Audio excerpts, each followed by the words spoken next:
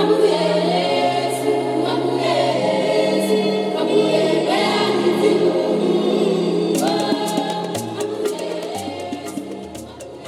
morning, everybody, and this is the Hat Trick copywriter, Marlene Ellis, talking to you live from London. And last week I spoke to you about the relationship between me being a poetry performer and that journey towards becoming a copywriter. But I realized there were things I said that raised as many questions as there were answers. So today I'm going to talk about why I struggled to find my voice and why there was a great need for me to find a device like poetry. And it goes into this issue of race and becoming a Black copywriter today. Because I was a Black child who grew up white in a white environment, in a white town, with a white family. And at the time, I really felt I was the only one in that situation in the whole world. Of course, I now know that many of us have grown up in this complex position of being white and Black and then trying to navigate ourselves through it through the course of our lives. And I just happened to be one of those people, like many. And I, for a long time, I think as a child, learnt to copy and perform other people's roles to find acceptance. You know, if it was acceptable to speak like this, I spoke like that. If it was acceptable to have certain mannerisms, I mirrored them.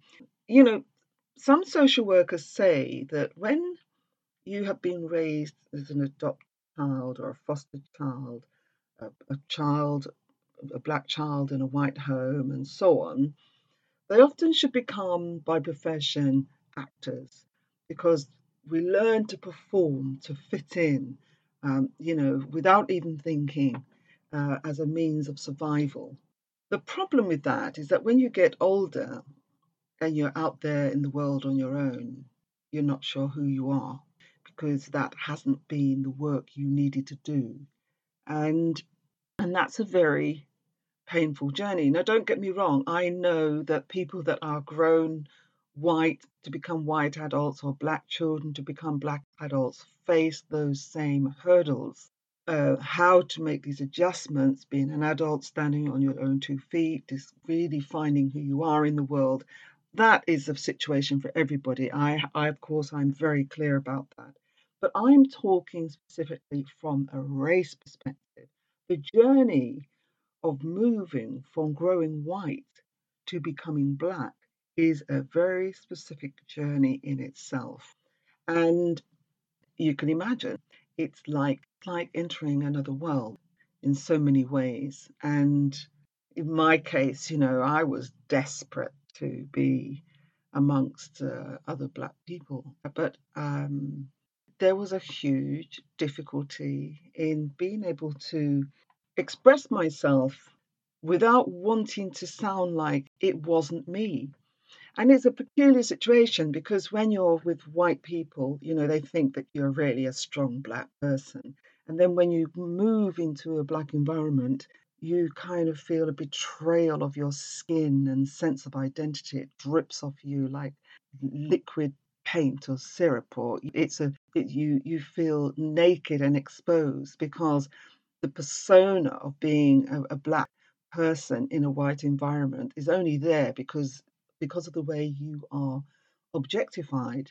And then, of course, in a Black environment, that objectification disappears and you are required to be who you are. And somebody who grows up like me, it's extremely exposing and horrifying and frightening and desperate. It's an actually a real traumatic moment when you're confronted with the Black community and you don't know how to speak or to express yourself.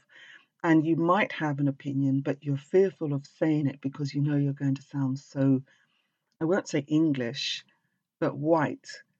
And whiteness is a certain mentality, is a certain sort of way of thinking, not just how you pronounce a word. And it sort of, some people, I know I have some friends who decide, rather than do the work of really looking at how do I become who I am, um, the it's irresistible to just make your expressions fit your face. So I have a friend who grew up like me, a black person who grew up white, and now what he's done is he's rehearsed the Jamaican accent. He has performed it in the same way we were performing, as it were, as children, to fit into a white society, to be accepted. Now he, as an adult, has a very strong Jamaican accent, as if that is real. And he even talks to me like, yeah, what? So what? How it is you got? And he grew up in the same town as me. That he's mimicked it so much that even though I know it's not authentic, he talks to me as if this was his authentic, but as if he'd just come over from Jamaica. And I understand.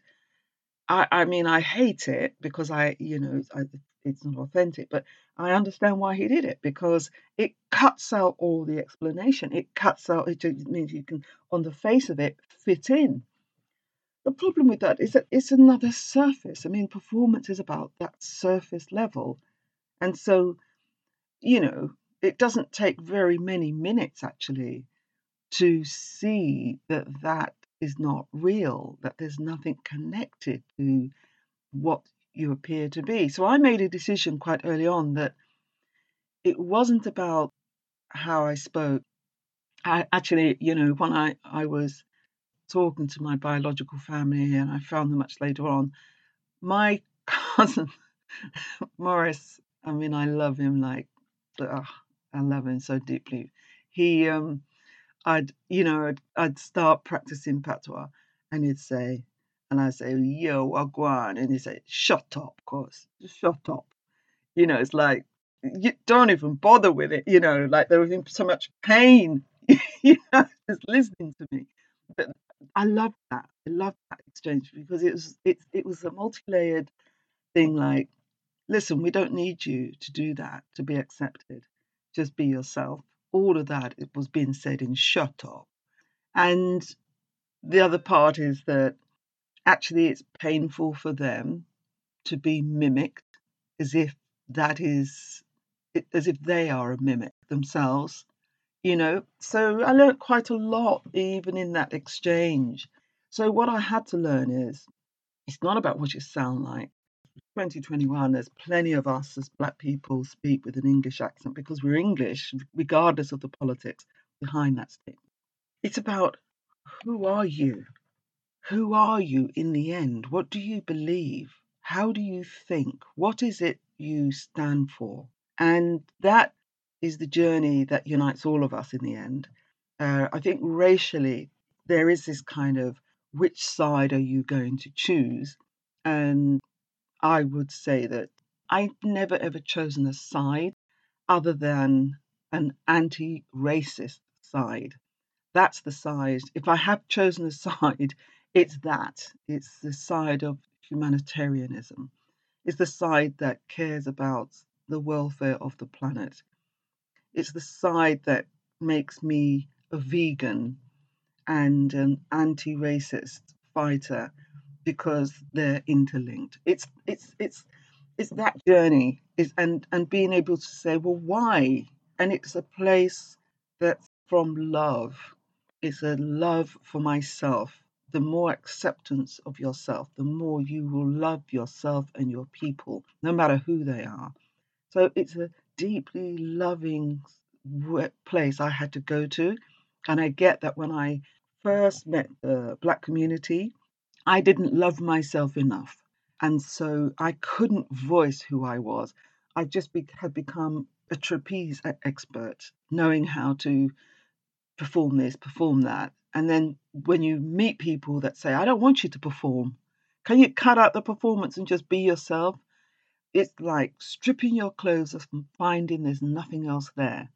And I had to do that journey especially racially, to figure out who I was in that. And funnily enough, so actually everything has been about race, different sides, different corners, different curves, different edges, and but nearly everything that's I've done that's been important to me has been about race. And my studying law was about wanting to know how to manage social justice. Doing my MA, it was called Ethnic and Gender Studies. Becoming a teacher, it was to try and sort of get to know how do you um, influence the power of young people. Again, very grounded in that concern for social justice. My PhD looked at the Black students in further education colleges, and every part of my studies was also connected to me healing myself. And poetry was that other side of me. Academic writing doesn't tell you the whole story. It's a marvelous discipline. It's enabled me to become a researcher with some depth. And as a copywriter, that is so, so important. And you realize just what a specialist area race is. And so it's why I feel I have really completed a circle, because those earlier years of performing and thinking about how to fit in and thinking from different dimensions, this is something I repeated once I was in the Black community and have worked with so many different, from so many angles. Now, maybe more, much more than what I did growing up, but from a business perspective, from a professional teaching perspective, from a political activist perspective, from different types of trade in the business world, from different types of research, from a gender perspective, from a class, sexuality perspective, the journey from Black to becoming a proud African perspective.